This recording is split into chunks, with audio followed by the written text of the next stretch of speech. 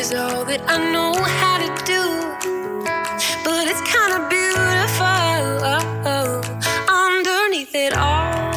Honey, where, if anywhere, do you draw the line with emotional support animal species? I think it's really fucked up when people are like, you can't have an emotional support armadillo. Why not? Really? Yes. I think it gets out of hand, like, when it can't, like, maybe like a flamingo. You think, okay, so why is an armadillo okay, but a flamingo isn't? I think you're being speciesist. No, because I think it needs to fit within the boundaries of something that you can somewhat control. Okay. I don't think you can control a flamingo. I think they're too big. How much do you know about domesticating armadillos?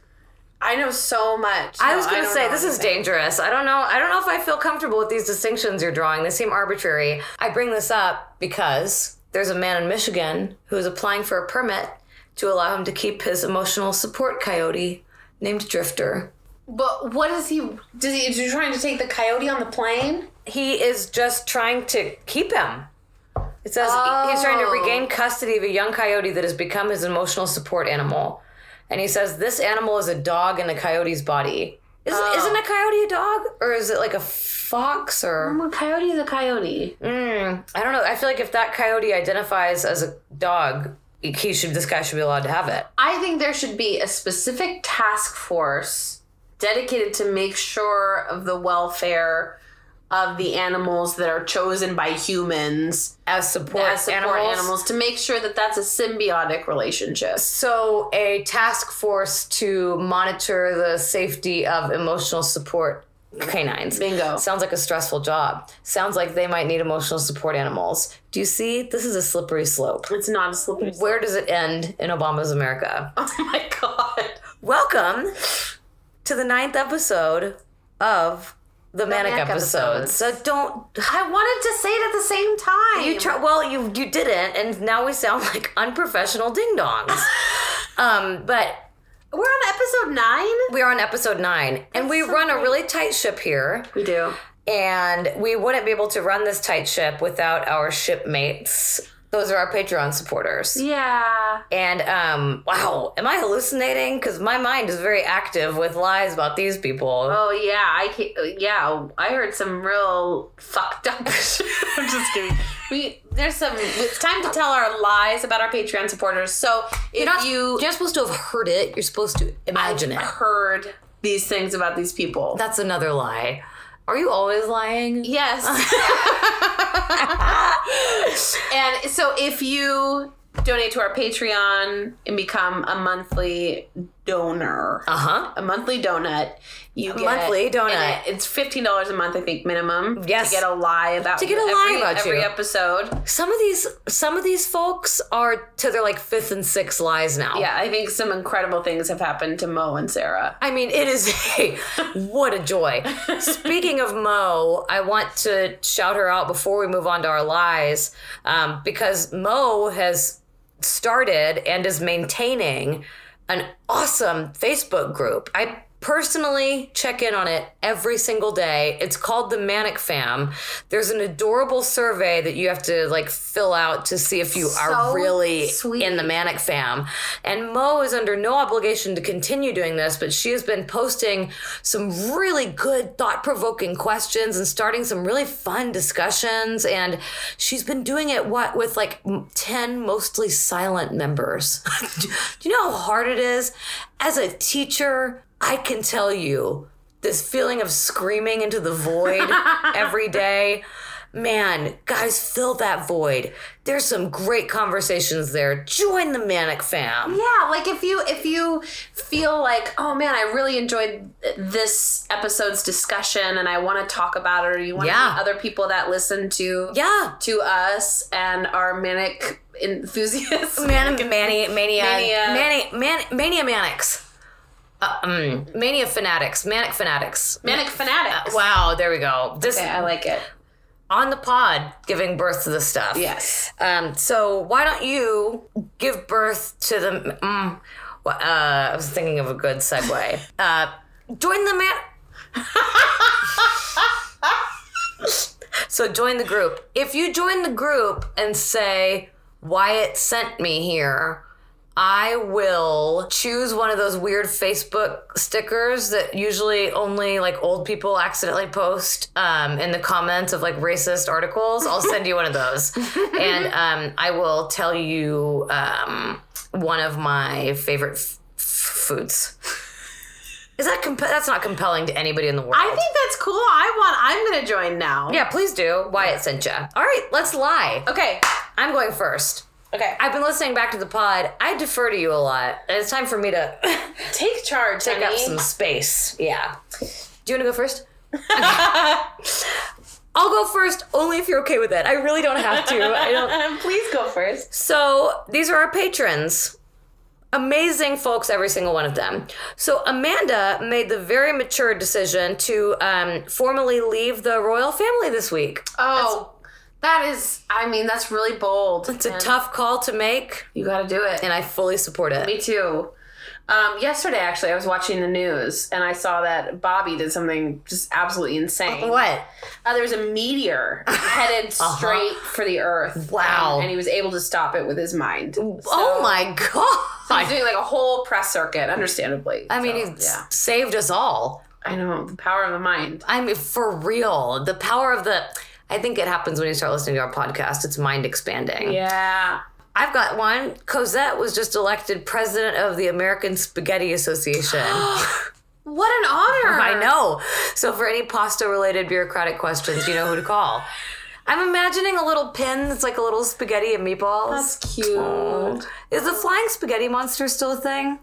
I don't know, but that was pretty amazing. I loved it. Yeah. My sister got me a t-shirt. I may or may not have worn it in public, not to brag. Go ahead, honey. Well, I'm just tickled pink. Chikoa did something just kind of miraculous. Uh-huh. They painted an exact replica of Picasso's Guernica. Incredible. For any reason? No. God bless on it. A whim. Just for the love of the game. Yeah. Well, how about this? Emma was adopted by a family of dolphins. Oh, no. Or, wait, adopted a family of dolphins? Oh. Dang it, I can't read my own handwriting. Either way, wonderful news. Yeah, great news. Mm-hmm. Part of a dolphin family. Sure. Couldn't ask for more. Yeah. Congratulations to Dana. I'm sure you heard about this. She won her first dressage competition. Wait, is it dressage? Dressage. Dressage. Yeah. That's the weird fancy horseback riding. Yes. Do you know the only reason I know that? Why? Mitt Romney. Talked about Mitt Romney when he was a candidate for president in 2012. Yes. No, 2008 was John McCain. 2012 was Mitt Romney. It was. And he did dressage, and I remember hearing about it, and at first I heard it, and I thought it was like some weird sex thing. No. Because it sounds like it, doesn't it? It does. It sounds like you're getting dressed. No, So it's a cool horse thing. Yeah. So Dana Good won for her Dana. first dressage competition. Excellent. And I love it. I'm a grown-up horse girl myself. Oh my God. Congratulations, Dana. What finesse. Mm-hmm. All aboard! Catherine is now training to be a train conductor that transports trains for wedding dresses and trainers for British athletes. Choo choo! Congrats, Catherine. Was that a bridge too far? That was so good. Okay, honey. Oh, what? This is totally true. What? This is about Mo. What is it? Mo comes up again? Yes, yes. They got their entire body covered in a neoclassical rendering of Italian food. I want you to keep tally. There have been 2 references to Italian food so far. There's going to be more. I think. Whoa! What? Pammy thought she was growing tomatoes in the garden, but one of them started shuddering and emitting light, so it turns out it was a Pokeball. Unless that's not how Pokemon are born. It's an exciting week for Hope. She actually climbed K2. Oh my God! No training, just on a whim. I'm having the same reaction to all of these. I just realized, which is me going, "Oh my God!" Yeah, it's shocking. I mean, it's shocking. Yeah. 4. Becky shot a 63 at the U.S. Open at the Shinnecock Golf Course. That's 7 under par. That's incredible. Beautiful. And that same day, Rex hit a 536-foot home run at the Great American Ballpark in Cincinnati. And that's a new record. Sorry. Whoa. Yes. I'm shocked. He pointed out of the ballpark like Babe Ruth and then just did it. Yep, exactly. Wow. I'm personally really proud of Mia. She made the world's biggest gluten-free snickerdoodle. Wow! She broke all previous cookie records. I mean, and I know that one stood for a long time. Yeah, yep. Well, here's a quick story, honey. Mm-hmm. Trisha and I were on a flight to Chicago, and we were so bummed. Oh, why? Because Trisha had a middle seat. Oh, God, that sucks. Yeah, and I prefer the aisle because I have to pee every 2 or 3 minutes. Yeah. Yep. But guess what? The person who bought the aisle ticket didn't show up. So we had the whole row to ourselves. Oh, what a great day. And the flight attendant walked up, and I thought that I recognized the flight attendant. And she said, "Can I get you something to drink?" It was Siri. Shut up. And I asked... Small world. And I ordered... You know what I love to order on planes? Yeah, tomato juice. Tomato juice. I ordered a tomato juice, and she gave me the entire can. And you know how I feel about that. That is so generous. So, Trisha, slam dunk, we did it. Siri, thanks. Wow. How can I ever repay you? Yeah, real generosity going on. It is a great day for the Olympic jousting team. Oh, they've just accepted Raquel and Madeline as their team captains. This is a congratulations to the team for making an excellent choice. You know what they are? They're good glue people. They hold the whole team together. Locker room people. It down. Yep, yes. exactly. Yes. Check out the big brain on this listener. Okay. Moni did some archaeological...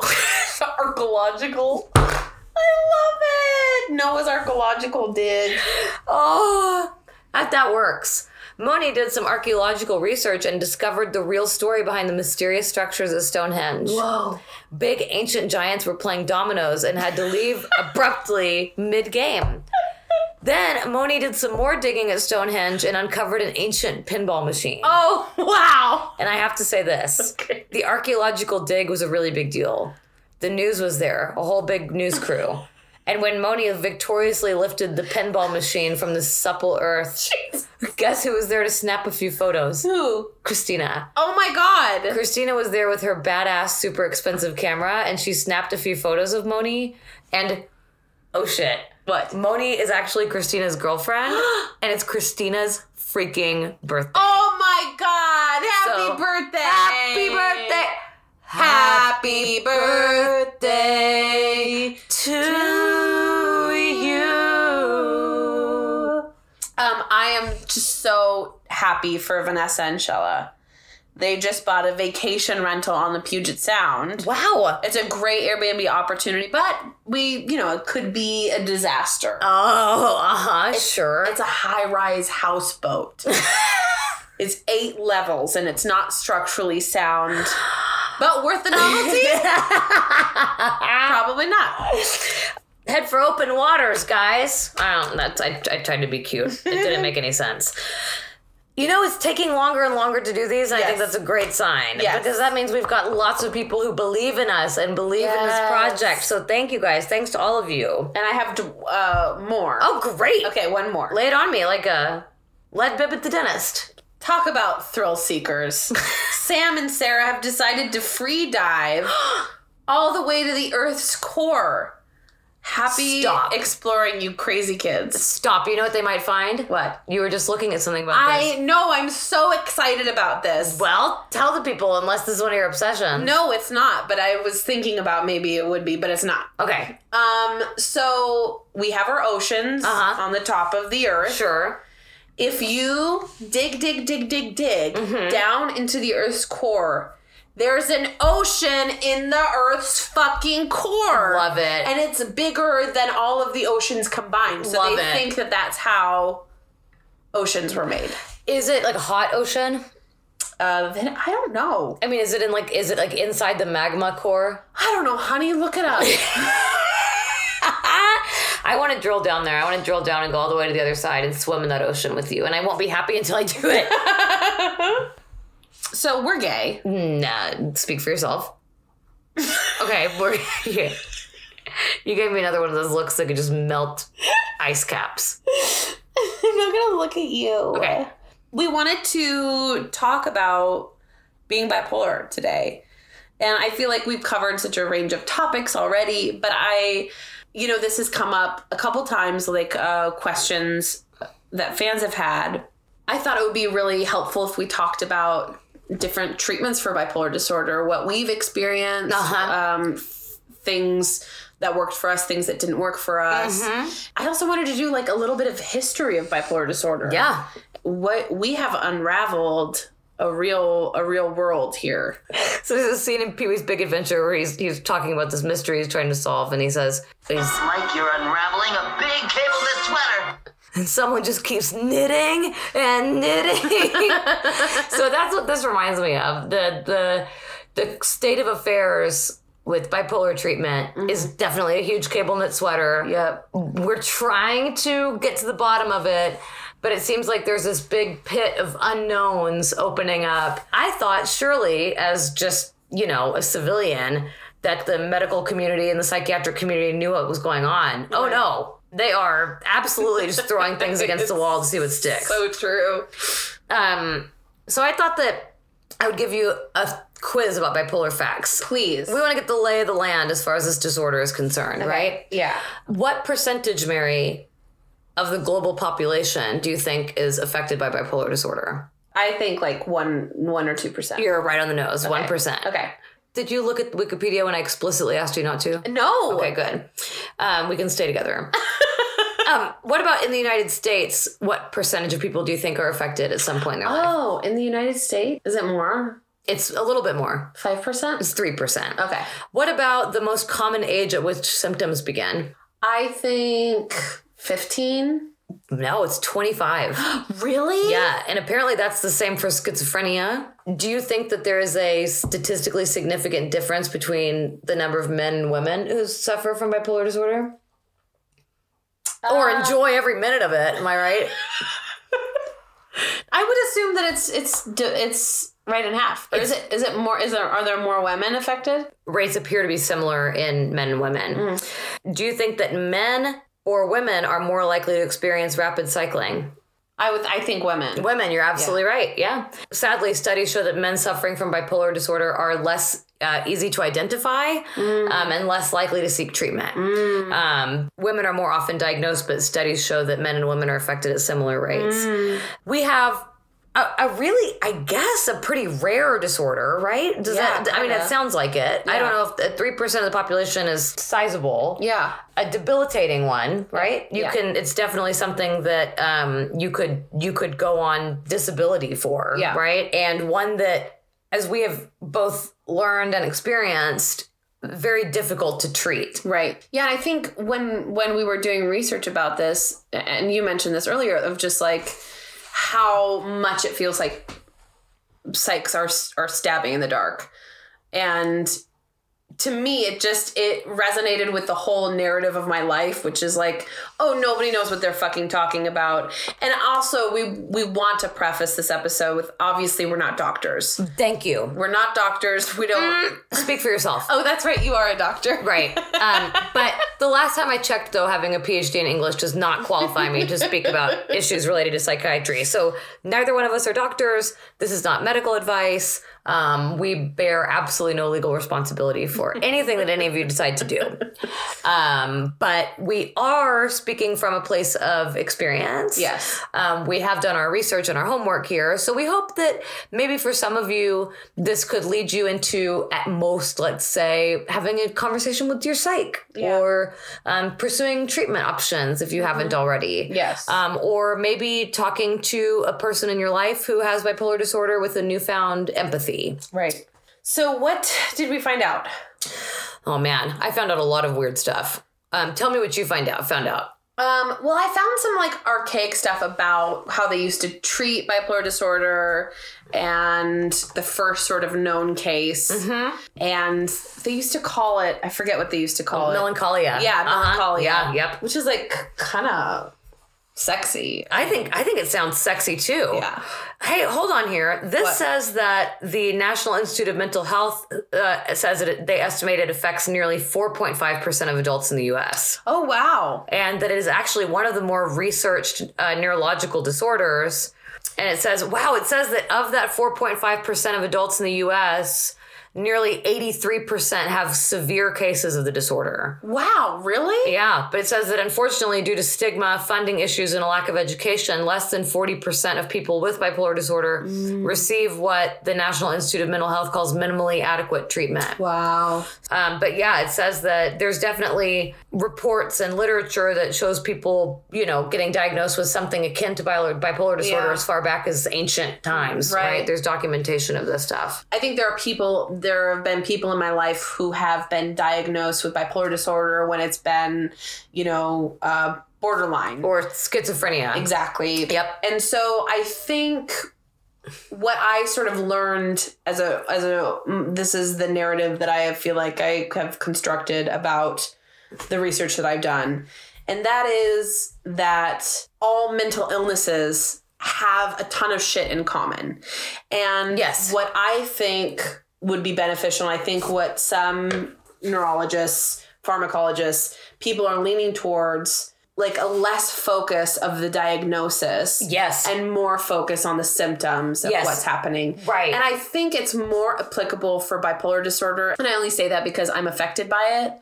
But I think that for bipolar, it's so varied of how it affects different people. Definitely. And I would say there are, even between when we say there's bipolar 1, bipolar 2, there's rapid cycling. Do you want to talk about the distinction between bipolar 1 and bipolar 2? Do you feel like you can speak about that fluently? Not necessarily. I feel like I know from what I've heard from other people and friends of mine who also have the disorder that bipolar 1 is the bipolar 1, according to the National Institute of Mental Health, is more characterized by mania, is my understanding.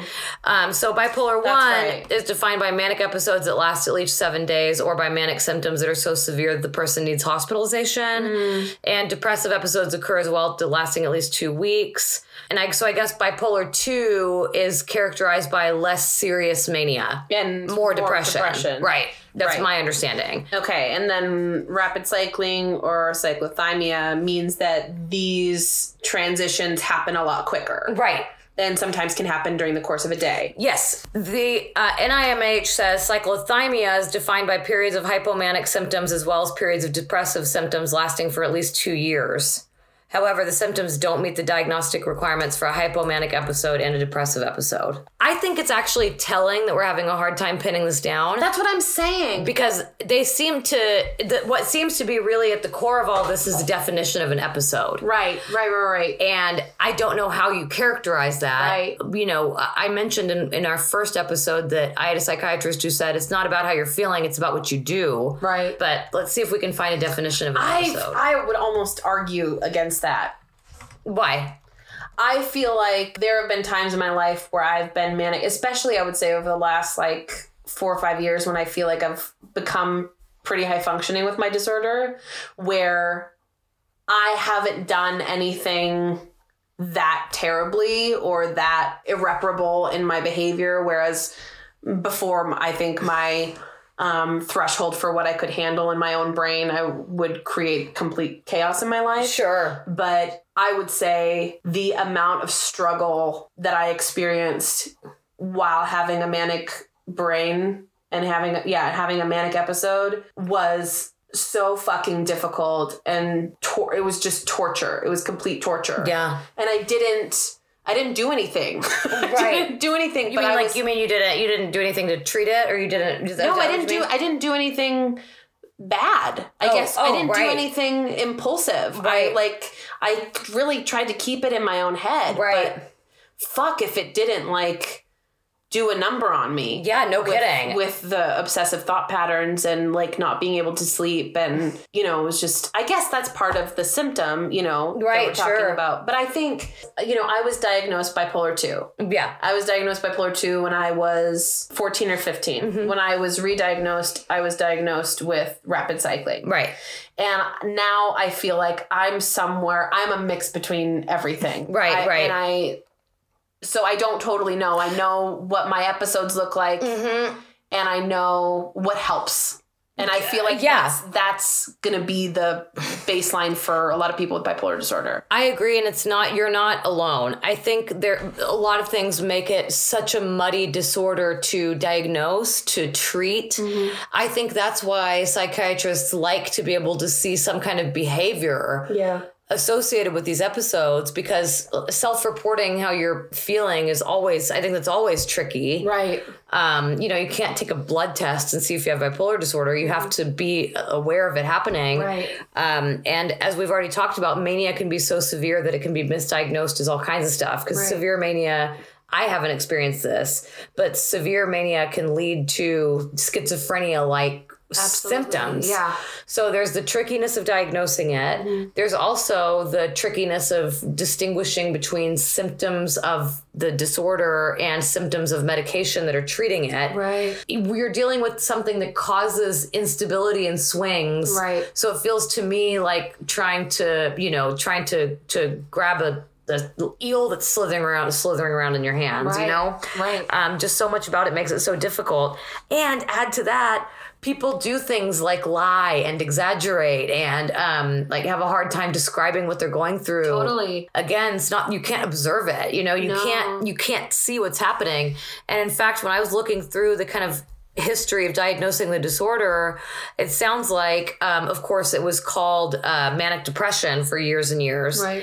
And it sounds like it took until like the 1920s for people to believe that there was a biological cause of mental illness, that you weren't just some hysterical person that needed to be put away in, like an asylum or whatever.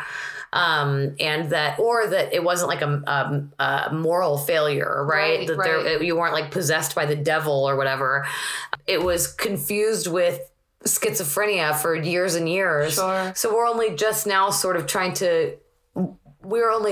kind of sifting through the finer particles of what makes these different disorders different. Yeah. So I think you're not alone in feeling like maybe you're experiencing a combination of things. Mm-hmm. I just don't know if anybody can pin this stuff down with any accuracy yet. Well, and also I think what would be fucking rad is if there was sort of a lexicon or a vocabulary invented or discussed with people that have bipolar disorder. Right. So they can say, okay, sometimes my episodes, I call them episodes, but they're, sometimes I interchange that with shame spiral and, or a panic attack. Right. And what does that look like? And sometimes that panic attack or that shame spiral or that episode, which I use those words all to describe the same thing, which is at some point I want to die.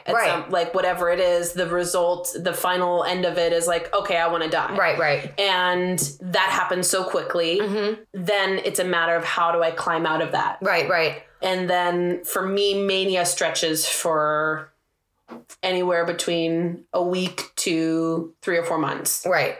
And I think what is probably such a challenge for psychiatrists is to figure out what meds to prescribe people. Yeah, definitely. And that's why I think I think the pharmacological side of pharmacological side of this is trying to figure out how to treat those symptoms. Yes. Typically, if you're bipolar, you are prescribed a mood stabilizer. Right.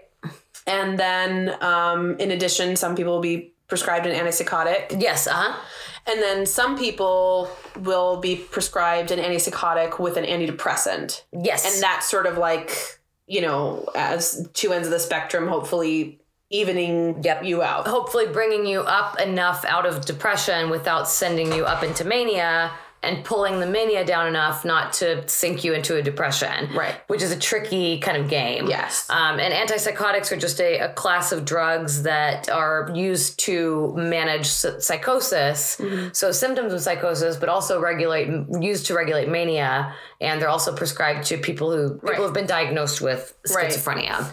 What I thought was interesting too, and I remember doing research when I was first prescribed the mood stabilizer I'm on now. I'm on Lamictal, lamotrigine, and so many mood stabilizers are also prescribed to people that have seizures. Yes. And so I was listening to the Psychiatry and Psychotherapy podcast, which is very dense and clinical and extremely boring, and their voices are so boring. I was really interested about each of their takes on what medicines work, what treatments work, and how they sort of affect the brain, and just to hear, what inhibitors are peaked, and talking about the actual, because when we talk about bipolar disorder, we say, it's a chemical imbalance. But what are those actual chemicals? What's the dopamine, the serotonin, all of that? How is it affected? The challenge is mitigating those symptoms so they don't take over your life. Right.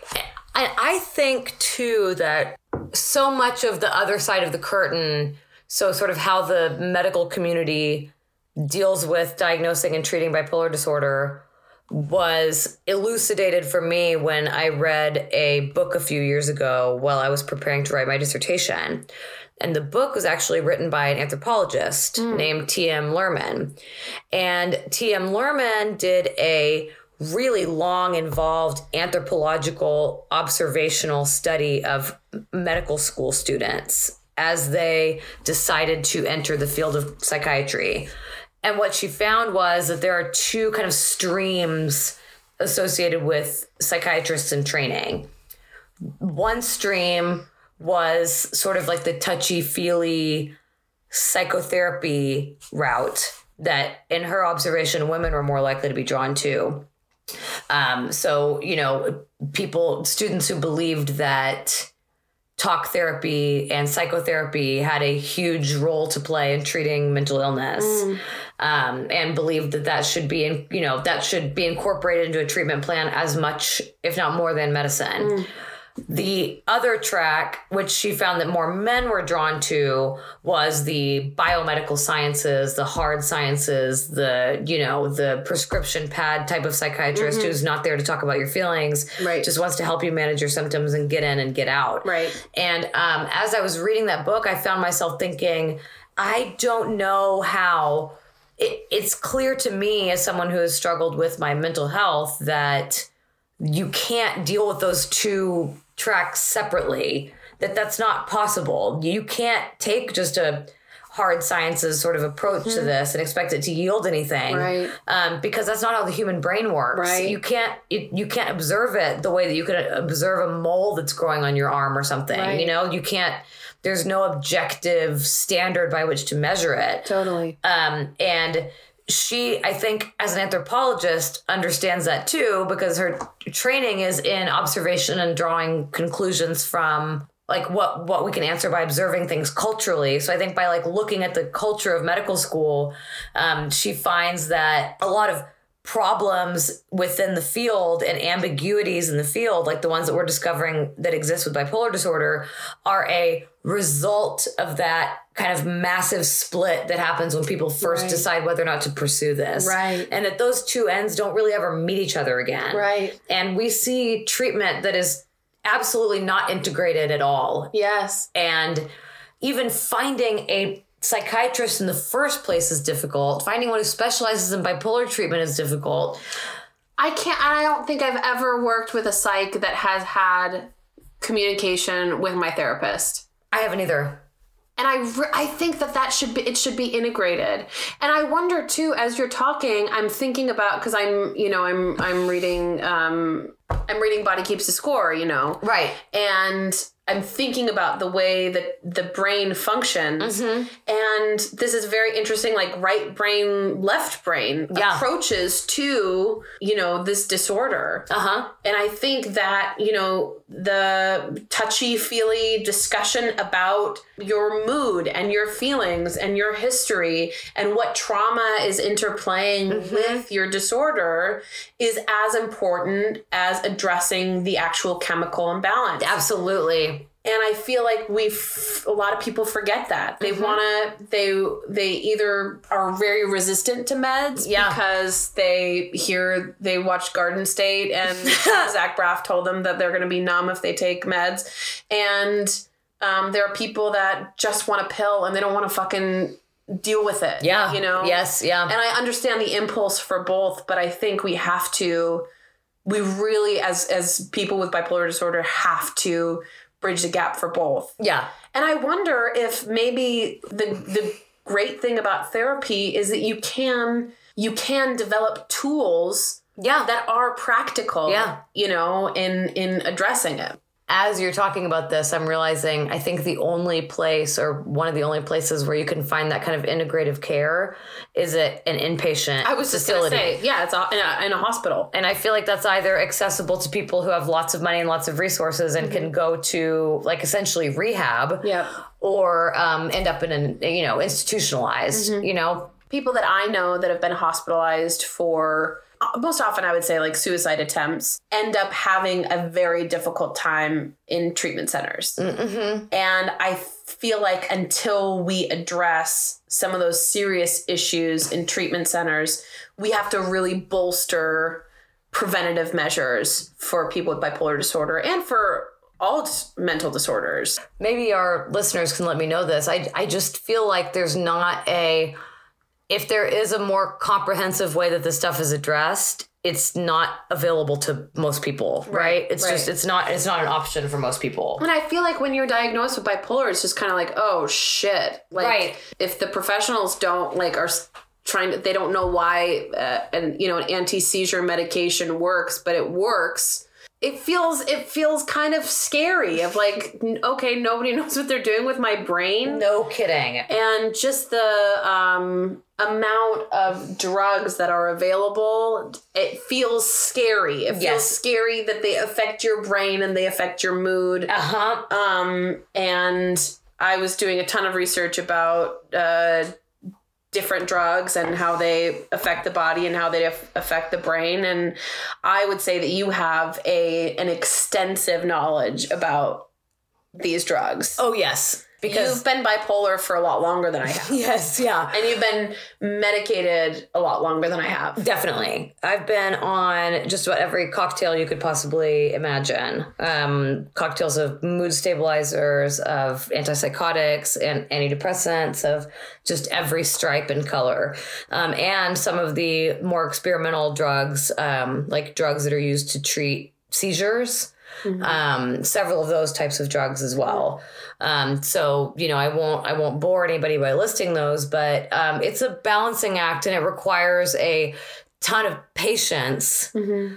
It's unfortunate that you're kind of just rolling the dice with what's going to work and feel good for your brain, but that's kind of how it works. And it takes weeks for some of these medications to start working. Right. So, for people who are going to embark on that process, whether it's for bipolar or just for depression or anxiety or whatever it is, it requires commitment to it being a long haul process, right.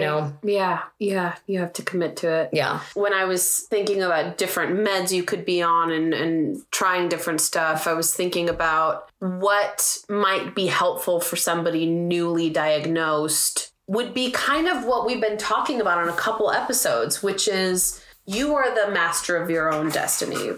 I'm not saying that you should decide what meds you're going to go on or that you know more than a doctor or somebody who would prescribe you meds. But I will say that because bipolar disorder is so varied in how it affects the brain and how it affects behavior, only you know to what extent mania affects you mm-hmm. and depression affects you. Yes. This whole time we've been talking and doing research, I am really interested in possibly trying an antipsychotic because I've been on a mood stabilizer. I've been on lamotrigine for 8 or 9 years now. Right. I previously was on Seroquel, which I didn't like. Yep. My mania gets so bad sometimes that I feel totally out of control. Mm-hmm. I don't feel good.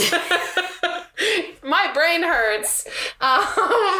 And I have never changed my meds because I don't want to die for extended periods of time. So right. I don't want to shake anything up. Once you figure out something that works, the last thing you want to do is it feels like pulling at a Jenga tower. I'm scared. Mm-hmm. But I think as we've been talking, I've been like, oh, that's what antipsychotics are supposed to do. Right. They're supposed to help rein that mm-hmm. thing in. Now, the problem with a lot of antipsychotics is that they have really intense, gnarly side effects. Right. A lot of them do. Right. But I mean, if you can, I also have been reading a lot of message boards and people's experiences with meds, and it seems like lithium gets a really bad rap and has been getting a bad rap for a really long time. Yeah, the connotation is really negative with lithium. We were just watching this, hideous show on Netflix called Spinning Out, Which was like recommended as like a nuanced take on bipolar disorder. So I was like really excited because, as we always talk about, there's never any sort of positive representation. Right. This is no exception. It has not one but two characters who have bipolar disorder, and a mother and daughter. A mother and daughter. It's also we at first thought that it was like tailor made for us because it's also about figure skating, which we both love. Obsessed with figure skating. It's an obsession that I go through every winter. Love it. It's so fantastic. You know what I love to go through in the winter, but during the Winter Olympics, curling.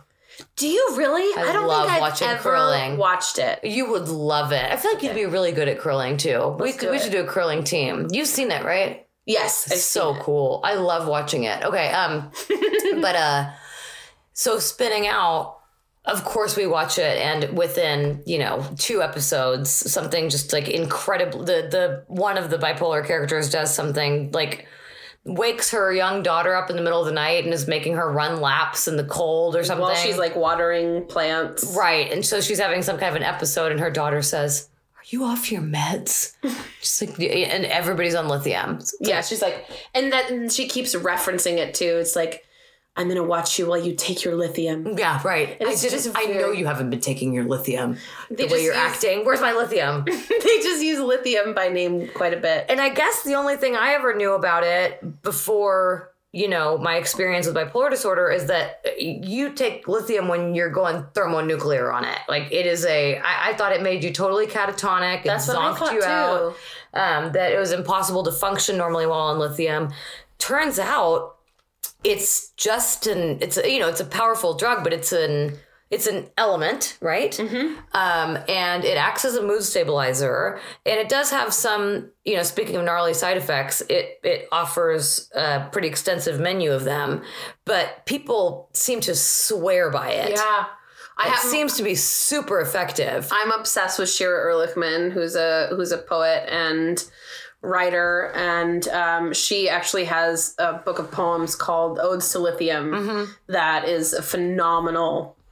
It has just phenomenal writing. I think she's one of the greatest writers of our time, and so I would recommend that book for the sort of artistic quality of lithium. Mm-hmm.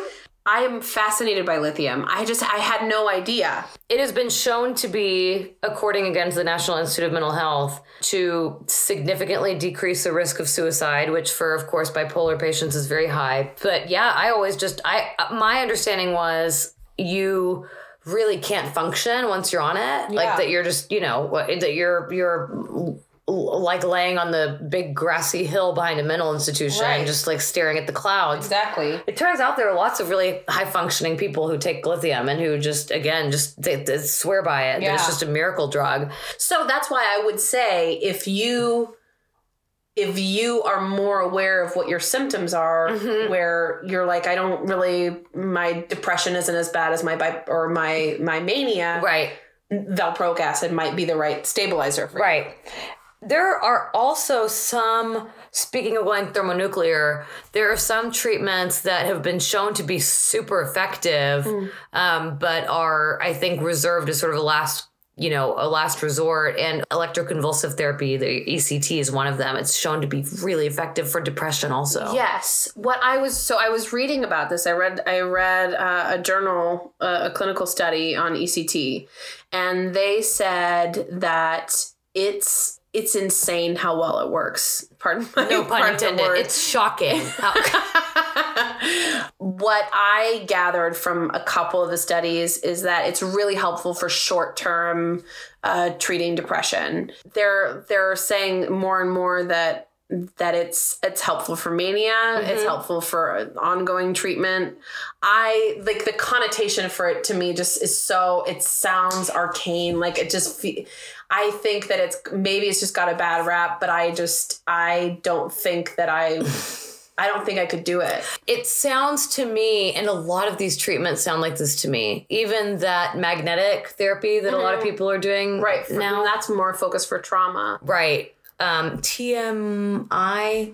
Sorry, there's too many.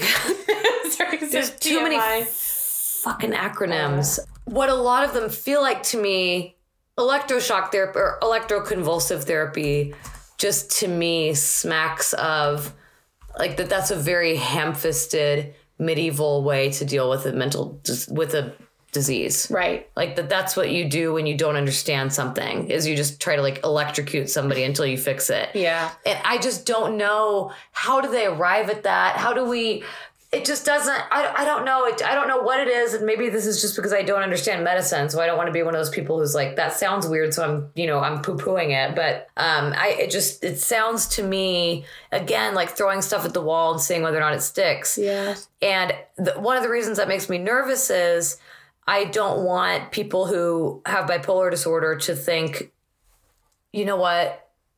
Psychiatrists are all completely full of shit. Nobody knows what they're talking about. Right. I'm not going to do this. I'm going to manage it on my own, you know, because I think it does seem sometimes like your options are getting medication that has serious side effects, or getting something like electroconvulsive therapy if you can afford it or have access to it, or this magnetic therapy. TMS, not TMI. Actually, I don't think it's indicated for bipolar disorder. I think it's only for depression. Trauma, mostly for PTSD. And I think maybe for depression as well, but it's transcranial magnetic stimulation. And I looked into doing it for PTSD, but I was a little spooked. Yeah. And TMS and ECT, both of these procedures, these processes of how we treat disorders, to me, they affect physiologically. They are an outside thing. They either shock or use magnets to affect the brain and synapses in the brain. And that's what sort of, that's what affects the neurotransmitters. Right. What the pharmacological approach is that it's going into your cells. It's affecting your brain from the inside. Right. And I think all of it is fine. But I think you have to, in order to create lasting change, you have to be able to rewire. Yeah, sure. You mean through talk therapy? Yes. Right. It's like the difference between doing something that is applying that external force or that external pressure and trying to make those internal changes happen. But like you said, it doesn't seem to me like that's very effective without doing the really hard work of talk therapy, and learning your own cycles and your own triggers and getting to really know yourself, like documenting your moods.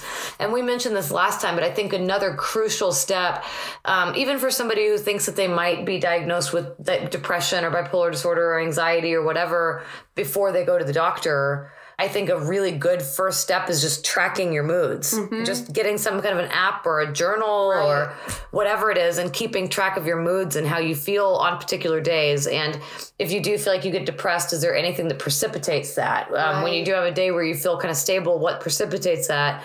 I would say that, joined with what you said a few episodes ago, which is to try to reach homeostasis, like get enough sleep, drink enough water. If you are able to, whatever kind of exercise you can get with the body that you have. I do also think, I hate to say it because you know it. Suck a shit, but it has been shown. It's so true, and studies have shown it over and over and over again that actually vigorous exercise, only being the only thing you do, still has been shown to decrease symptoms of bipolar swings significantly, even if that's the only thing you do. And I hate that because I can't tell you how many times I've had psychiatrists tell me that exercising is like the secret to I'm like, go fuck yourself. I want meds. Right. And so I know we keep talking about this, but it's so real. We went to the gym today. We go to the gym about 3 or 4 times a week, and I don't swing. I don't swing as bad on the days we go to the gym. It is just, essential, and just whatever, like I said, like with whatever body you have and whatever capabilities you have, whatever you can do to like get your heart rate up in a way that is safe for you, to engage in like some kind of movement will just work wonders. But I think doing everything that's within your control. And I do also think that a canary in the coal mine for bipolar disorder specifically is sleep. Yeah. It is so important, and yet I think it can be one of the first things that goes wrong one way or the other. Yeah. So if you find yourself either, like getting away with getting 3 or 4 hours of sleep every night, or sleeping for, 12 or 13 hours a day, like any kind of irregular sleep pattern, I think, like if you're straying too far out of the, like 6 to 8 hours of sleep range, it has a complicated relationship, because it can also really worsen or trigger or agitate symptoms of a mood disorder. That's for me the biggest indicator that I'm going through something, or I'm starting to have an episode, is my lack of sleep. And sometimes it feels like, am I creating a manic episode because I'm like forcing myself not to sleep, or is part of my manic episode like creating an environment where I don't get enough sleep? Right. But I would say for me, I know what the extremes are. Yeah. And I went 3 months with sleeping 2 or 3 hours a night. Yeah. And sometimes not sleeping for days. Yeah.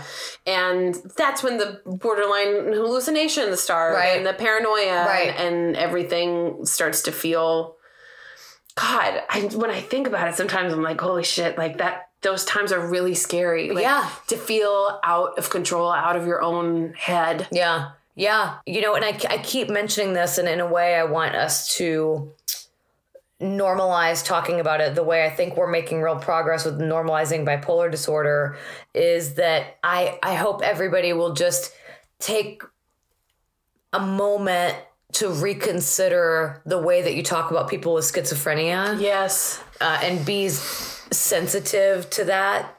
They know so little about schizophrenia, and I think it can be so lonely and so scary. And there's this idea that if you are schizophrenic, that means you are, on the street talking to yourself, or you are in an institution, but that's absolutely not true. There are people who can be medicated really effectively who struggle with schizophrenia. So to be sympathetic to that experience, I think, is really important. I think going through bipolar disorder feels to me to be kind of one of those borderline mental illnesses where it's like, you can live normally in the world. I really do think you can. It can be treated, but it can also be super debilitating. So it's like a cuspy disorder for me, where people perceive it as being like, you're seesawing on the edge of not being okay, right? Like not being able to live a normal life. And it's like schizophrenia, oh, you're over the edge. Right. Or even borderline, I would say it's like, oh, you're over the edge. Yeah. Nobody, by virtue of their mental health, has sacrificed their right to live a life with accommodations and patience and grace, and to have a chance to feel normal and be treated like they're normal, but also have their differences acknowledged. It just seems like one of the kind of last frontiers of mental health is that it's okay to be incredibly insensitive to that, I agree. And they feel in a way like brothers in arms to us, because they're like on the same meds and they deal with similar symptoms. And it's not always the extreme kind of sort of vision of schizophrenia that you see depicted in the media. Talk about something with no positive media representation. Yeah, for real. How could you get diagnosed with schizophrenia and think that you had any prayer of living a normal life? Yeah. There's nothing. There's only no evidence of that in media. No. And it's only marginally better for people with bipolar disorder, I think the way that we talk about this kind of stuff can go a long way toward, like creating a different future for people, letting people envision a different future, you know? I do think if there's one thing that I think you and I have in common, it is a belief in, even though I think they are stabbing in the dark, I think they'd admit that they're stabbing in the dark. I mean, I think psychiatry is one of the final frontiers. Yeah. I agree. Even though I think often they're only starting to figure this stuff out, you and I share at our core a faith in the medical community and a faith in psychiatry and in doctors. Yes. Sometimes that takes going to more than one doctor, but I do think it's dangerous just to eschew the medical community altogether and go after this on your own. Right. But the Substance Abuse and Mental Health Services Administration is a government organization that will help you find behavioral health services no matter where you are or how much you can afford. And their website is findtreatment.samhsa.gov. And I'll post that. But so I would say that would be step one. Yes. Yes. Step one. Make the appointment. Maybe you can't get in to see somebody for a while. Yeah. Make the appointment and then start tracking your mood. Start tracking your sleep. Pay attention to how you feel when you get different levels of activity, right, or when you expose yourself to different emotional triggers, or when you're under particular amounts of stress. You know, start noticing those patterns about yourself. And then you can go to a doctor with a lot of information to give them about what's going on. And be patient. Be patient with yourself. If you've just gotten a diagnosis or you suspect that you might be experiencing some symptoms of any sort of disorder, any sort of mental illness, be excited. Be excited that you are that aware in your understanding of how your brain is functioning. Absolutely. What chemicals are being fired and what pathways have been taken. That you are headed in this incredible new direction to making your life better. Yes, absolutely. You don't have to suffer. Yeah. And you're joining a super exclusive club. I mean, like only like 3 to 4.5% of Americans. And Mary and Wyatt are part of it. Yes. Welcome. Yes. Then that means you are manic fam in bold font. Yes. And then also, you know what I used to do a lot when I was younger and I'd get bummed out. I'd be like, this isn't fair that I have to deal with this. Right. I know this is so dumb and romanticizing it, but I would just go online and look at lists of famous people with bipolar disorder. Yes, it's helpful. It's really helpful. Go ahead. Not only does it make you feel hopeful, it kind of made me feel a little proud because it's kind of an awesome club. Like it's you know, for all of its drawbacks, it's just, you know, if you're grasping for straws in the dark, or, you know, if you have depression, look at famous people with depression. Find out who's not on that list. I was also thinking about what we do to sort of self-medicate in the interim before we have meds or before we know that we have bipolar disorder. And I read some studies a couple years ago. There was a whole research study done on how marijuana affects people with bipolar disorder. Yeah. I had a friend who was bipolar really severely, like entering into psychosis and hallucinating.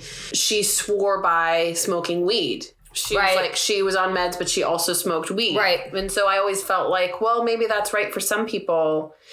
But as I started to notice with her, and obviously I'll just say again, I'm not a doctor. Yeah. But I felt like it was making it more difficult for her to see reality. Right. Absolutely. Yes. And I don't know about anybody else that's bipolar and also like uses weed recreationally. Right. But I have been pulled into a really terrifying episode where I felt like it was completely I was dissociating. Yeah. And I think that when we have mental disorders, to be really careful about the kind of drugs that we use. Absolutely. And for years I have friends that are like, you have to try shrooms, you have to try them, and I'm like, I freak out if I smoke too much weed. Right. And I think I want to be really careful about what I use and why I'm using it.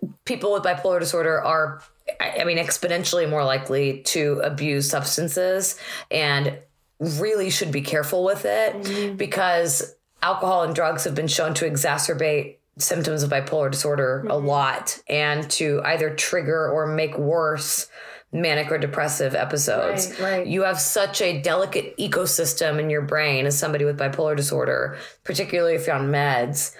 And I think throwing recreational drugs into the mix can be really dangerous and can lead to, you know, one bad experience may be all it takes for real damage to be done. I would say to proceed with real caution. Yep. And what I found too, and I don't know if this is like terrible advice, but before weed was legal, when I lived in Washington State, different strains affect your brain differently. Mm-hmm. And I think that there should be, like, I don't know, some guidelines for people that have bipolar disorder to say, you know, avoid this really trippy strain that might, like, lead you into wanting to kill yourself. Absolutely. I mean, no question. There was someone down the street from me. I know this is a trigger warning, you know, suicide, but I feel like we've already crossed that bridge. Mm-hmm. But this woman, all she did was smoke weed. She was bipolar. And she entered into complete psychosis and jumped out the window and killed herself. Oh, no. And it was like, that happened around the same time that I had this terrible episode that was brought on from weed. And I just felt like, oh my God, this is so scary. And so now when I smoke weed, I literally have like a hit or two and I'm like giggly and I feel fine and good, but I can't smoke too much or I just totally spiral. And and I think that that's rooted in research. So, and that's rooted in research. What we are advising people to do is rooted in current research. So the Substance Abuse Treatment Prevention and Policy wing of the National Institute of Mental Health did a study. This is a little bit dated. It was in 2007, but they found that the lifetime prevalence of substance abuse disorders in bipolar patients is at least 40%. Wow. Right. So that's really high. That's super high. It says alcohol and cannabis are the substances most often abused, followed by cocaine and then opioids. And it says research has consistently shown that co-occurring SUDs are correlated with negative effects on illness outcome, including more frequent and prolonged affective episodes, decreased compliance with treatment, a lower quality of life, and increased suicidal behavior. Mm-hmm. This is recent research on the causal relationship between the two disorders, so substance abuse disorder and bipolar, suggests that a subgroup of bipolar patients may develop a milder form of affective illness that is expressed only after extended exposure to alcohol abuse. Wow. So I think that is, if that doesn't tell you how delicate a balance you're dealing with, I just think, unfortunately, you are particularly susceptible to one of these substances leading down a path that you can't get back out of. Yes. I would say, too, when I was bartending and drinking as much as I was, it rendered my medication, I wouldn't say useless, but I think it really affected the efficacy of my mood stabilizer. Oh, yes. And so what would happen is that, again, I don't know if the alcohol use was precipitated with a manic episode or, you know, the drinking lowered my meds, which triggered a manic episode. But I do know that if we sort of accept as a bipolar community that one of the symptoms of mania is being impulsive. Right, yeah. To have alcohol be a constant substance in someone else's life, which creates impulsivity and lowers your inhibition, you are that much more likely to engage in really dangerous behavior. Absolutely. And the fact that any of these substances, the way they work is by changing your neurotransmitters. So changing your brain chemistry, right? And, you know, I'm just using alcohol as one example here, but like alcohol changes your serotonin levels. It's a depressant. For anybody with a mental illness, other substances can throw things out of whack in other ways. So something to be aware of, particularly as treatments involving different substances, like experimental treatments, are starting to emerge. I haven't tried any of these, so I'm not prepared to speak about them from direct experience. But I think that, you know, anything you look into should be preceded by the process we talked about. Exactly.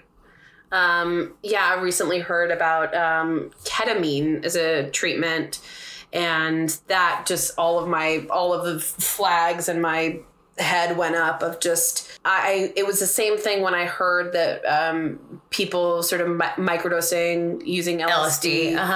These treatments are often being prescribed and used to treat one part of bipolar disorder. And oftentimes, especially, I think the ketamine is used specifically for for bipolar depression.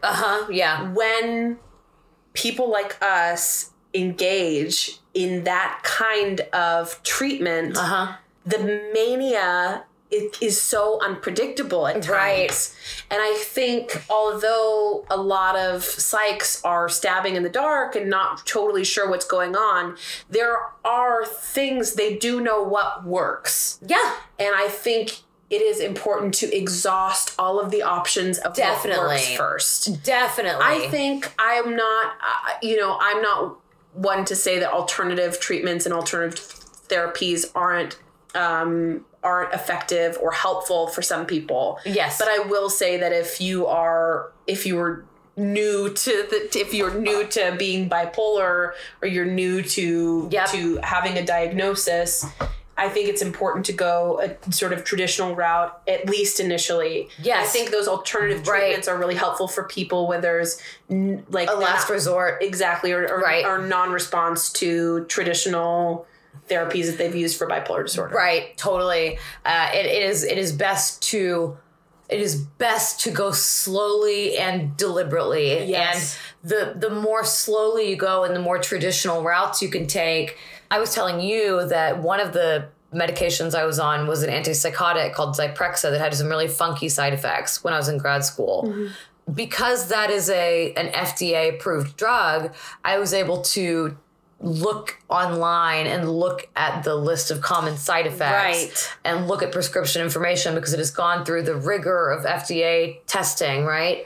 And clinical trials and all this kind of stuff. So I was able to see that information. With something like microdosing LSD, none such thing exists. Right. There's also the lack of accountability kind of bothers me too. I agree. And I think at least with psychiatrists, you've got, there's a system in place to make sure that they're treating patients with care, that they're treating patients responsibly and ethically. And you hope so. But I understand people being sort of skeptical totally about treatment or about prescribers. Especially people who are from socioeconomic groups that don't have access to quality care. Right. I can only imagine that not everybody has had this warm and fuzzy experience we have of just strolling into a doctor's office and being able to afford care and having insurance and all this stuff. Right. But it is, and I want to reiterate, that's the best option we have. Yes, in terms of addressing the chemical side of brain function with bipolar disorder. It is the best course of action we have as bipolar people. Right. And agreed. I think that should be taken really seriously. Yes. That we're lucky. We're lucky that we have that. And hopefully things, get better and improve, and there are new therapies and new ways of approaching it. But right now, there's also the accountability of somebody prescribing you a medication, and it's on their time. Yes. It's on their time. It is on their conscience. Yes, right. They have to deal with the responsibilities of if that goes south for you. Right. I mean, they have a medical license to worry about, right? There are structures in place to ensure that they are at least trying to give ethical and responsible care. Mm-hmm. But I understand. It doesn't take much. I remember hearing my mom talk to me about a drug that they used to prescribe to women who are pregnant for morning sickness called thalidomide. Have you heard of this? So thalidomide, which was given to God knows how many women, thalidomide was used at the end of the 50s. It was used in the 1950s, and it caused just tragic, horrendous birth defects. Oh no. And I think about that, and even though I know that was a really long time ago, and thalidomide is remembered as being one of the kind of darkest episodes in, pharmaceutical history, I think about that and I think I understand even now, all these years later, I understand people being skeptical. Yeah. I mean, you don't have to go far to see drugs have been recalled and drugs where studies have shown later that they're incredibly dangerous or cause horrible side effects or have been, pulled from the shelves of pharmacies entirely. Right. And like I said before, I understand people who are cynical about medicine, but you are worth exhausting every avenue. And just think of, going to doctors as just another avenue. And it might take a while to settle on one who can help. And I know that's frustrating. Yeah. But in the meantime, there are things that you can do. Totally. Also, having support is critical. Yes. So even, I don't know, like this, I wish that this bipolar subreddit had been around when I was in high school and college. It would have been huge for me to know that other people had gone through this kind of stuff. Yeah. But yeah, online support groups, finding people who are, if you're on a college campus, I know that there are support groups for students. What's the bipolar Reddit? It is just bipolar. Yep. /r/bipolar. Yeah. Huh. There's 95,000 members. Wow. There's also Bipolar Reddit, another subreddit that has 43,000 members. Bipolar memes. I love looking at those. I feel like that's such an important outlet. But here's meme therapy. Yeah, here's one. It's like a sea of people who are all gray. Okay. And they're labeled everyone else during finals week. And then there's just one smiling orange person in the middle. And it's labeled me having a stress-induced manic episode. I love it. You know what? As you're saying this, I'm like, oh shit. Like, until I met you, I haven't had anyone very close in my life that had bipolar disorder. Yeah, we've talked about this, and I think the more I think about it since we mentioned in our first episode, the more convinced I am that I can count people on one hand. That I've been close to. Besides, like, family members, which is like, we talk about, the genetic. I guess we didn't mention that at all, but my uncle has bipolar disorder. My aunt has bipolar disorder. It runs in my family as well. And it's just, it just feels so comforting to be able to talk about it with somebody. Yeah. And I'm just like, feel so incredibly lucky that you're my partner, and like we have that element. Yeah. But to just have that closeness and to just talk about like today I told you, I was like, my brain doesn't feel right. And I call these like bed days where I'm like, I can't get out of bed. And I had a really hard time getting out of bed today, but I am really excited about new methods that I'm trying for battling, bipolar depression. Yeah. And just trying to take it back, I guess. And I was able to really turn stuff around today, and it was neat to be able to share that with you. Yeah. And have you get it. I think it's really important for us to have each other. And I'm now knowing what this feels like to be so understood by somebody I'm so close with. I wish that for everybody that's bipolar. Absolutely. And I think I am such a big believer in being able to get that kind of support, from a distance. And I know I mentioned this or talked about this in our first episode, but the connection that you can have with other people is, I think, so powerful, even if it's just one or two people and it's just sort of a superficial relationship online or something. I think it's still a step in the right direction. Yeah. It's a step toward connection. Right. So it is time for the always exciting, rotating, revolving door, never predictable, always titillating, scintillating tit. It's time for a new segment. Oh my God. And other people have done this. We're not the first. We're not the first, but we will be the best, most compelling. We will be the best. There's no way that anybody has ever done this the way that we're about to do it, manic episodes style. It is time for a round of Would you rather? Would you? How much would you rather how would you? And woody. And that would be, this would be, no, it's not funny. It's not going anywhere. We're trying though. Let's just do it. Let's just go. Okay. Do you want to start? Yours are so good. Okay, the reason we came up with this segment is that Wyatt comes up with these just random. It will just be in the car, and they will say something like, "Okay, well, I'm not gonna say any just in case." Are these all new? These are all new. Oh shit! You've not heard any of these before. I can't fucking wait. Okay, I'm ready. My strongest skills, my skill set, is mostly comprised of totally non-marketable skills like.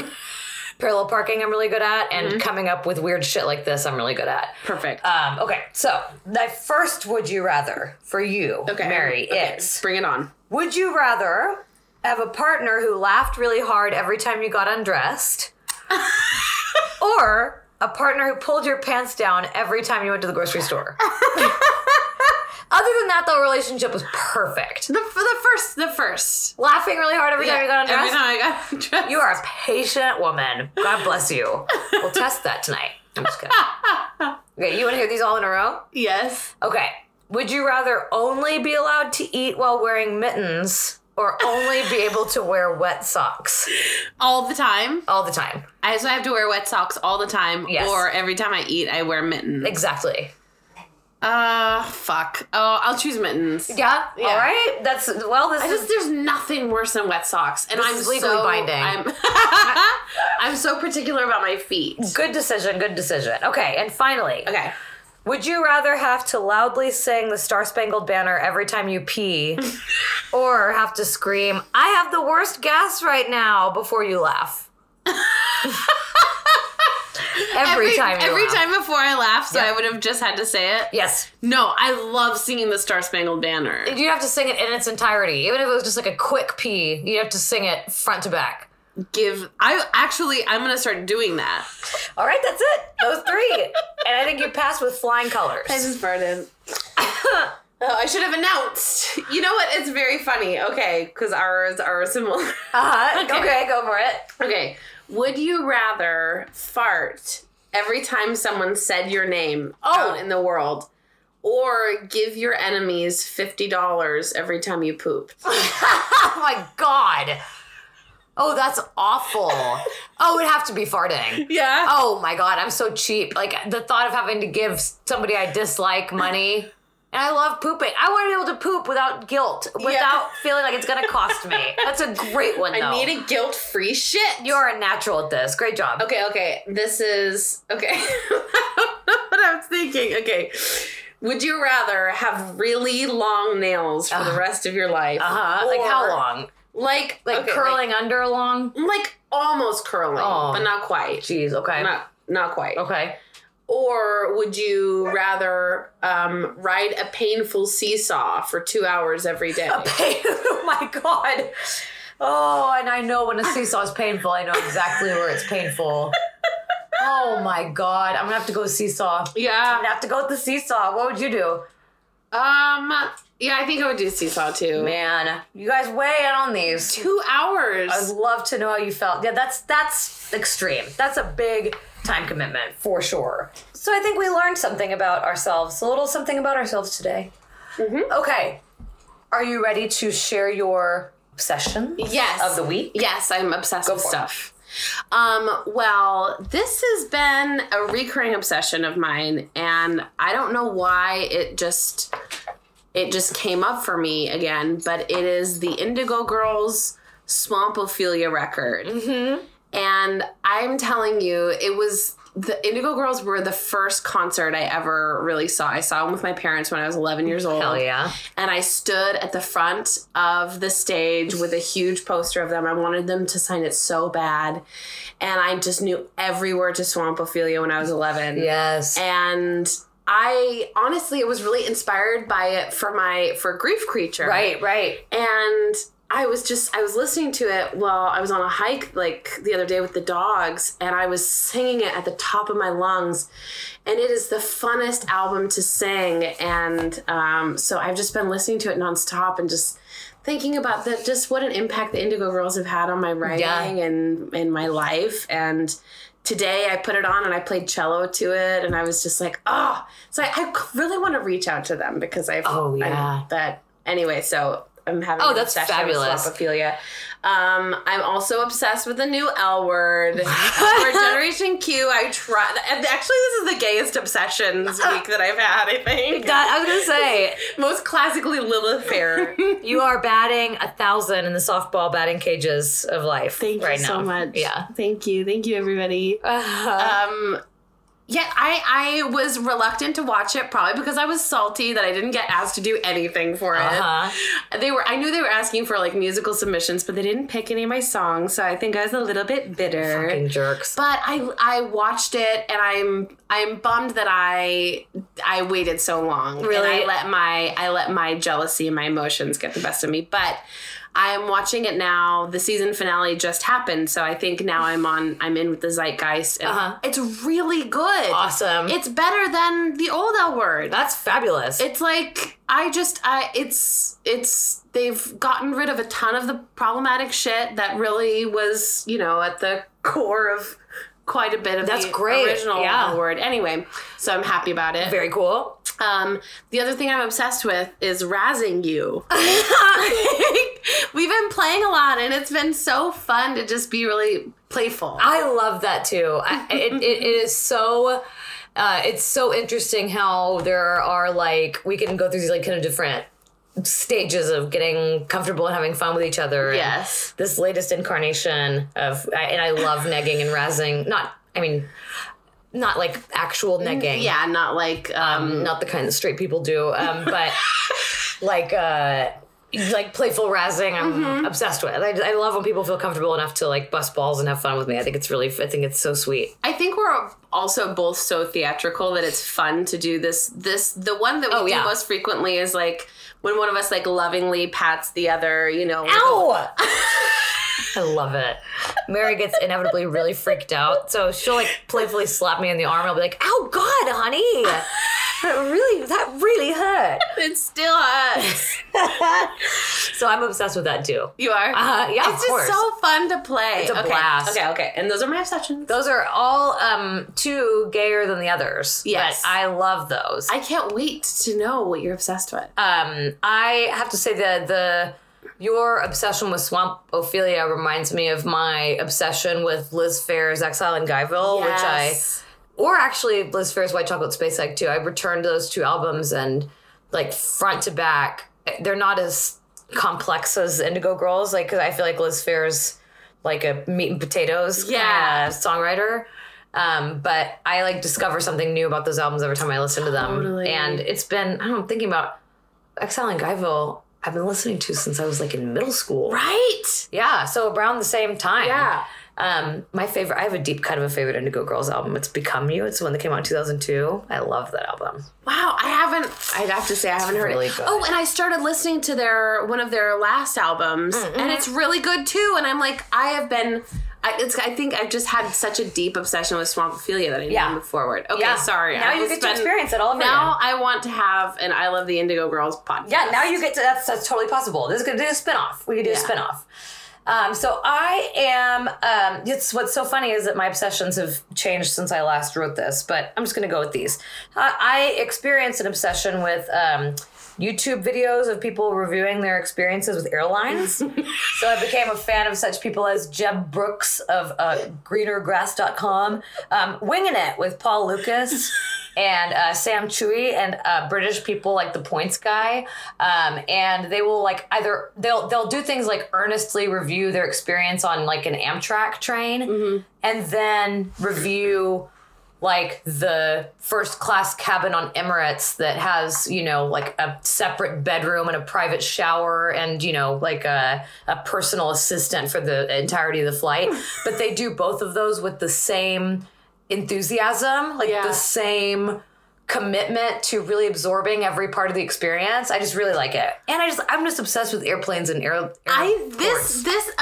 It's really cute to see the evolution of this obsession. Yeah. Where it started. Where did it start? It started with the USPS. Yes, yeah. Which started from Forensic Files. Yes. It's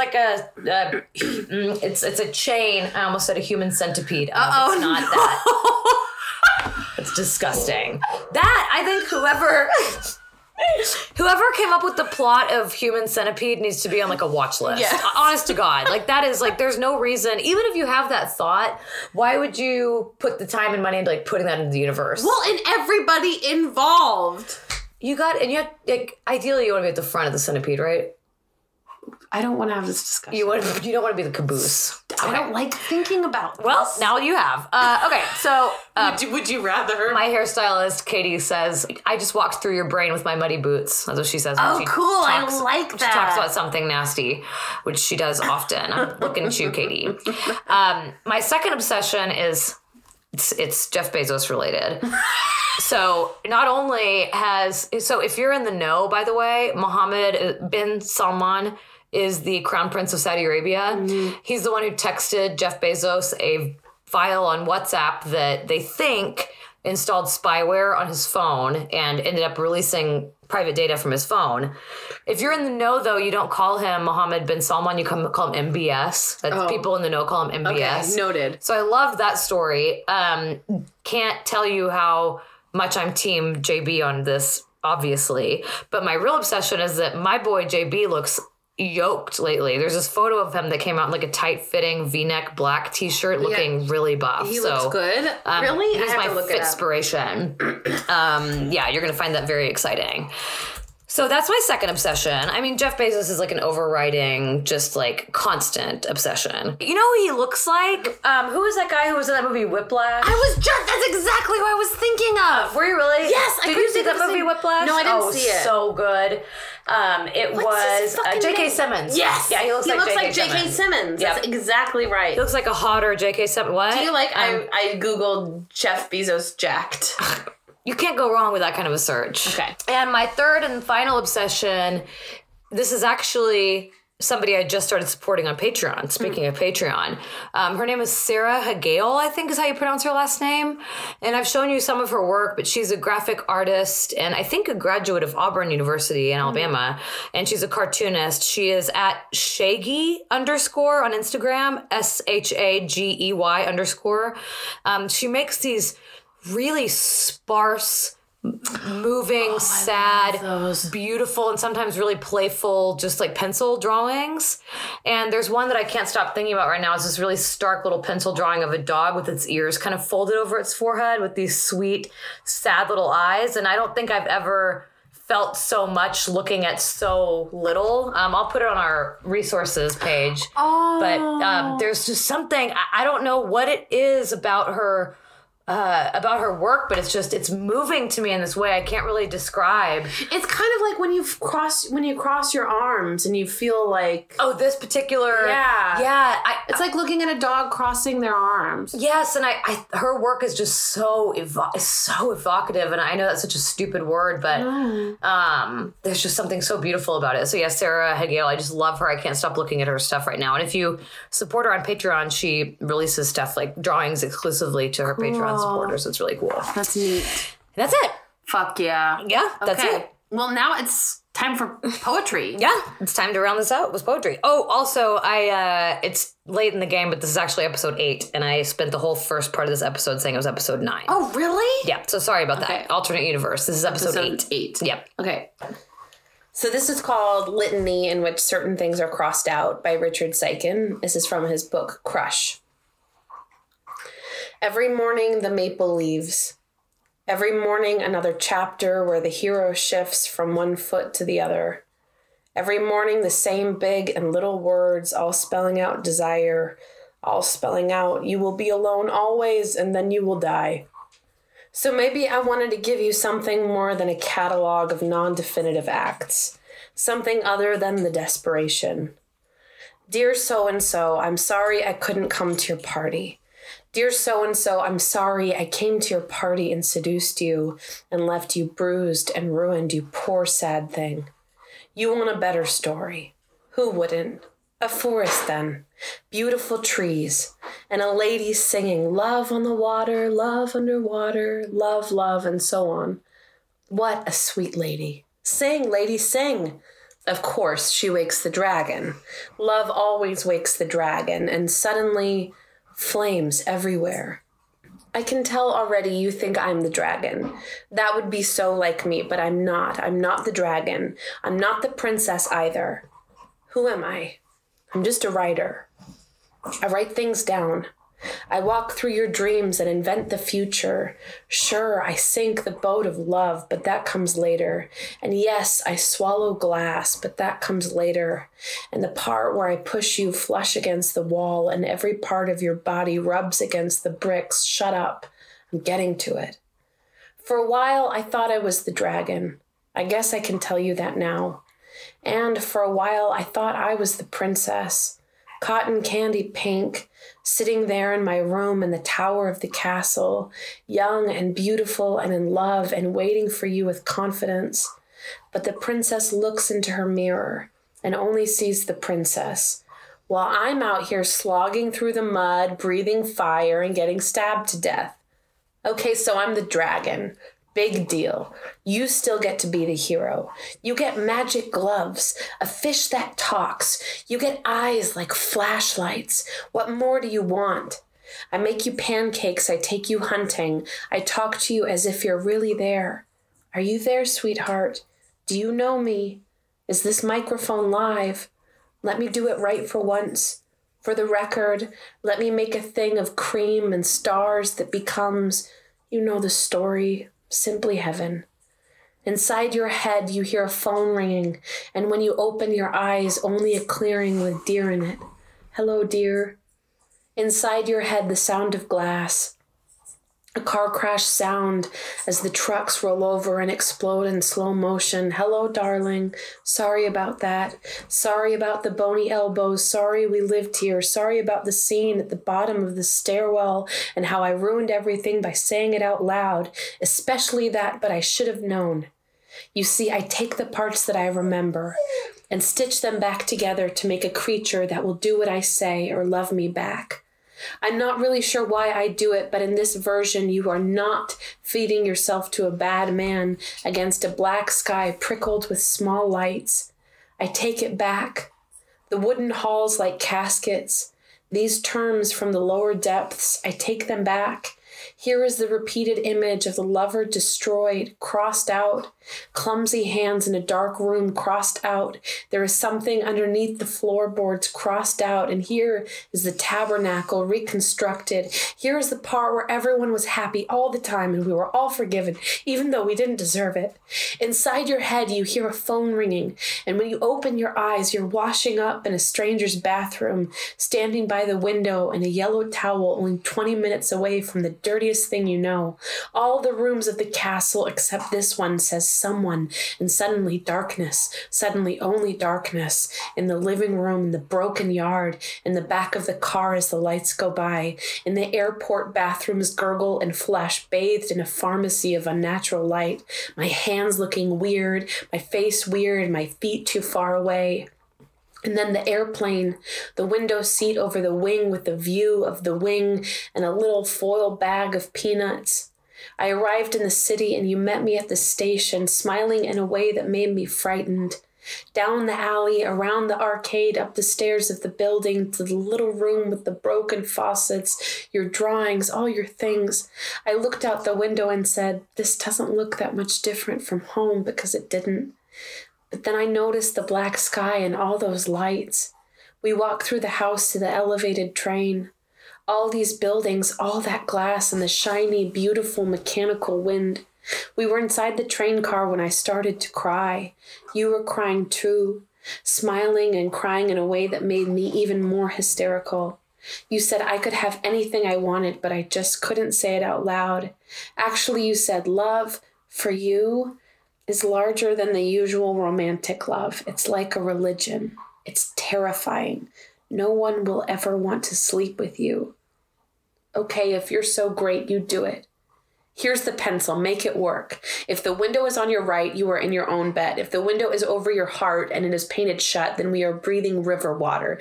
Build me a city and call it Jerusalem. Build me another and call it Jerusalem. We have come back from Jerusalem where we found not what we sought. So do it over. Give me another version, a different room, another hallway, the kitchen painted over and over, another bowl of soup.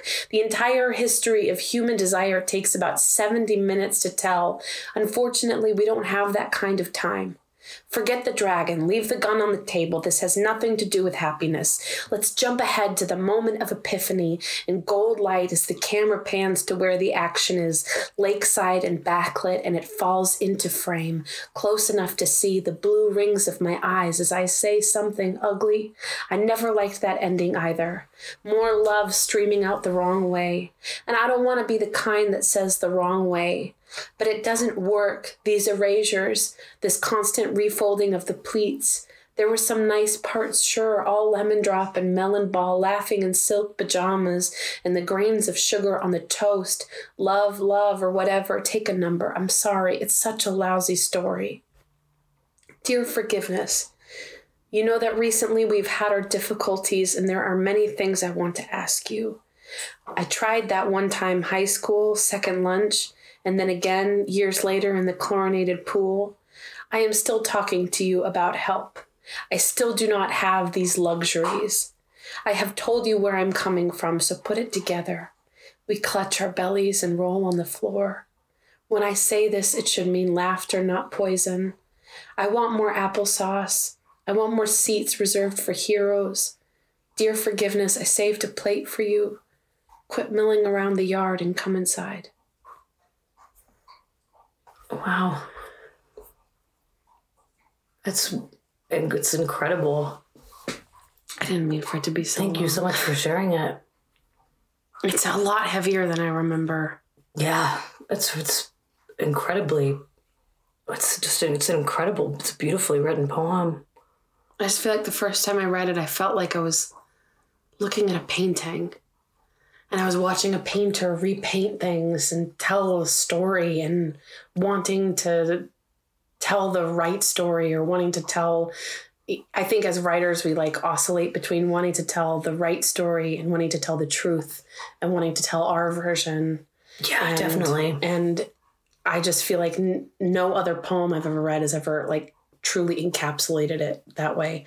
So I usually like to share poems that are beautiful and evocative or have something to do with like identities that I share or something like that. But this is a poem that I read for the first time when I was in graduate school or when I was getting my master's, and it was in a poetry class I was taking, and I don't think I would have ever been drawn to this otherwise, but I had to kind of sit with it for a minute while I was studying it. And there's something kind of funny and biting and really masculine about it that I don't totally identify with. There's like this refusal in its structure to be beautiful, but I just like it. I think it's interesting, and it's called The Difference Between Pepsi and Coke. It's by David Lehman. He wrote it in the early 80s, I think. Can't wait.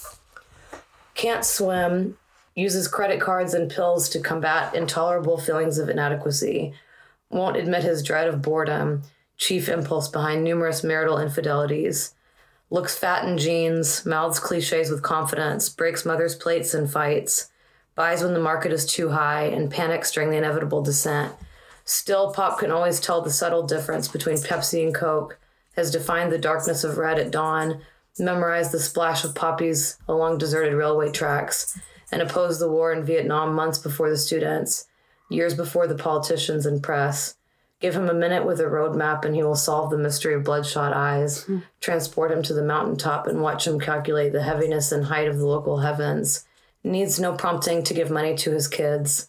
Speaks French fluently and tourist German. Sings Schubert in the shower. Plays pinball in Paris. Knows the new maid steals and forgives her. Wow.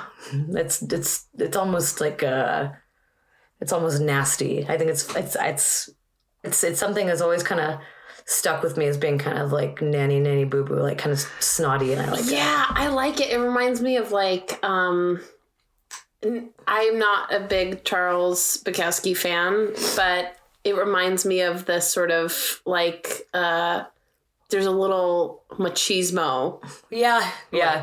Edge to it. Yeah, it's like deliberately resisting aesthetic beauty. Like there's not even like I pronouns in it. There are no pronouns in it. It's like absent of people but full of people at the same time. Yeah. And I'm usually not drawn to stuff like that, but that one I always just thought, I remember I thought it was really funny when I read it the first time, and I still do. When you listen to it, do you think it's one single person?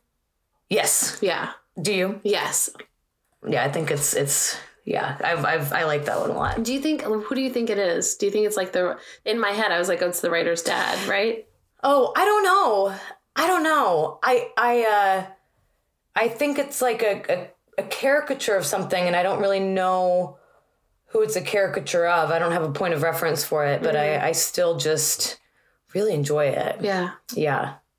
Yeah, it's like I don't know the reference point. I don't know what it's lampooning or sending up or critiquing, but I feel the spirit of it. You know, it's like a work that's in a different language or something. You ready to wrap this thing up? Yeah, I'm in. All right. Episode 8 in the books. Thank you guys very much for joining us. Thank you. Always. Thank you for your heaps and mountains of support. And those of y'all who are Patreon supporters of a certain tier, I think it's actually elevated mood and up. We will have a listener question bonus segment. Yes. Oh yeah, our bonus episode next week is purely generated from our Patreon questions. Yes. And so we'll be sending that special private episode up. You only get it if you're a Patreon supporter. That's right. And we also remind you that we have Mo has put on this incredible Facebook group. Yes. Called the Manic Fam. Yeah, please do join that. If you want to engage, and obviously that is free. Yes, please. Yeah, that is free for all of you. And I really am lurking around. I just joined it. Well, awesome. I requested to join. We'll see if you get in. I hope I get approved. Yeah, we'll see if you make it past the iron gate that is patrolled by Mo. And I really do. I lurk around like a dad watching his kids play at the sandbox or something. I'm lurking around. All right, guys. All right, thank you guys. Hydrated and not manic. If you are manic, that's okay, but be safe. I don't know. We love you. Love y'all.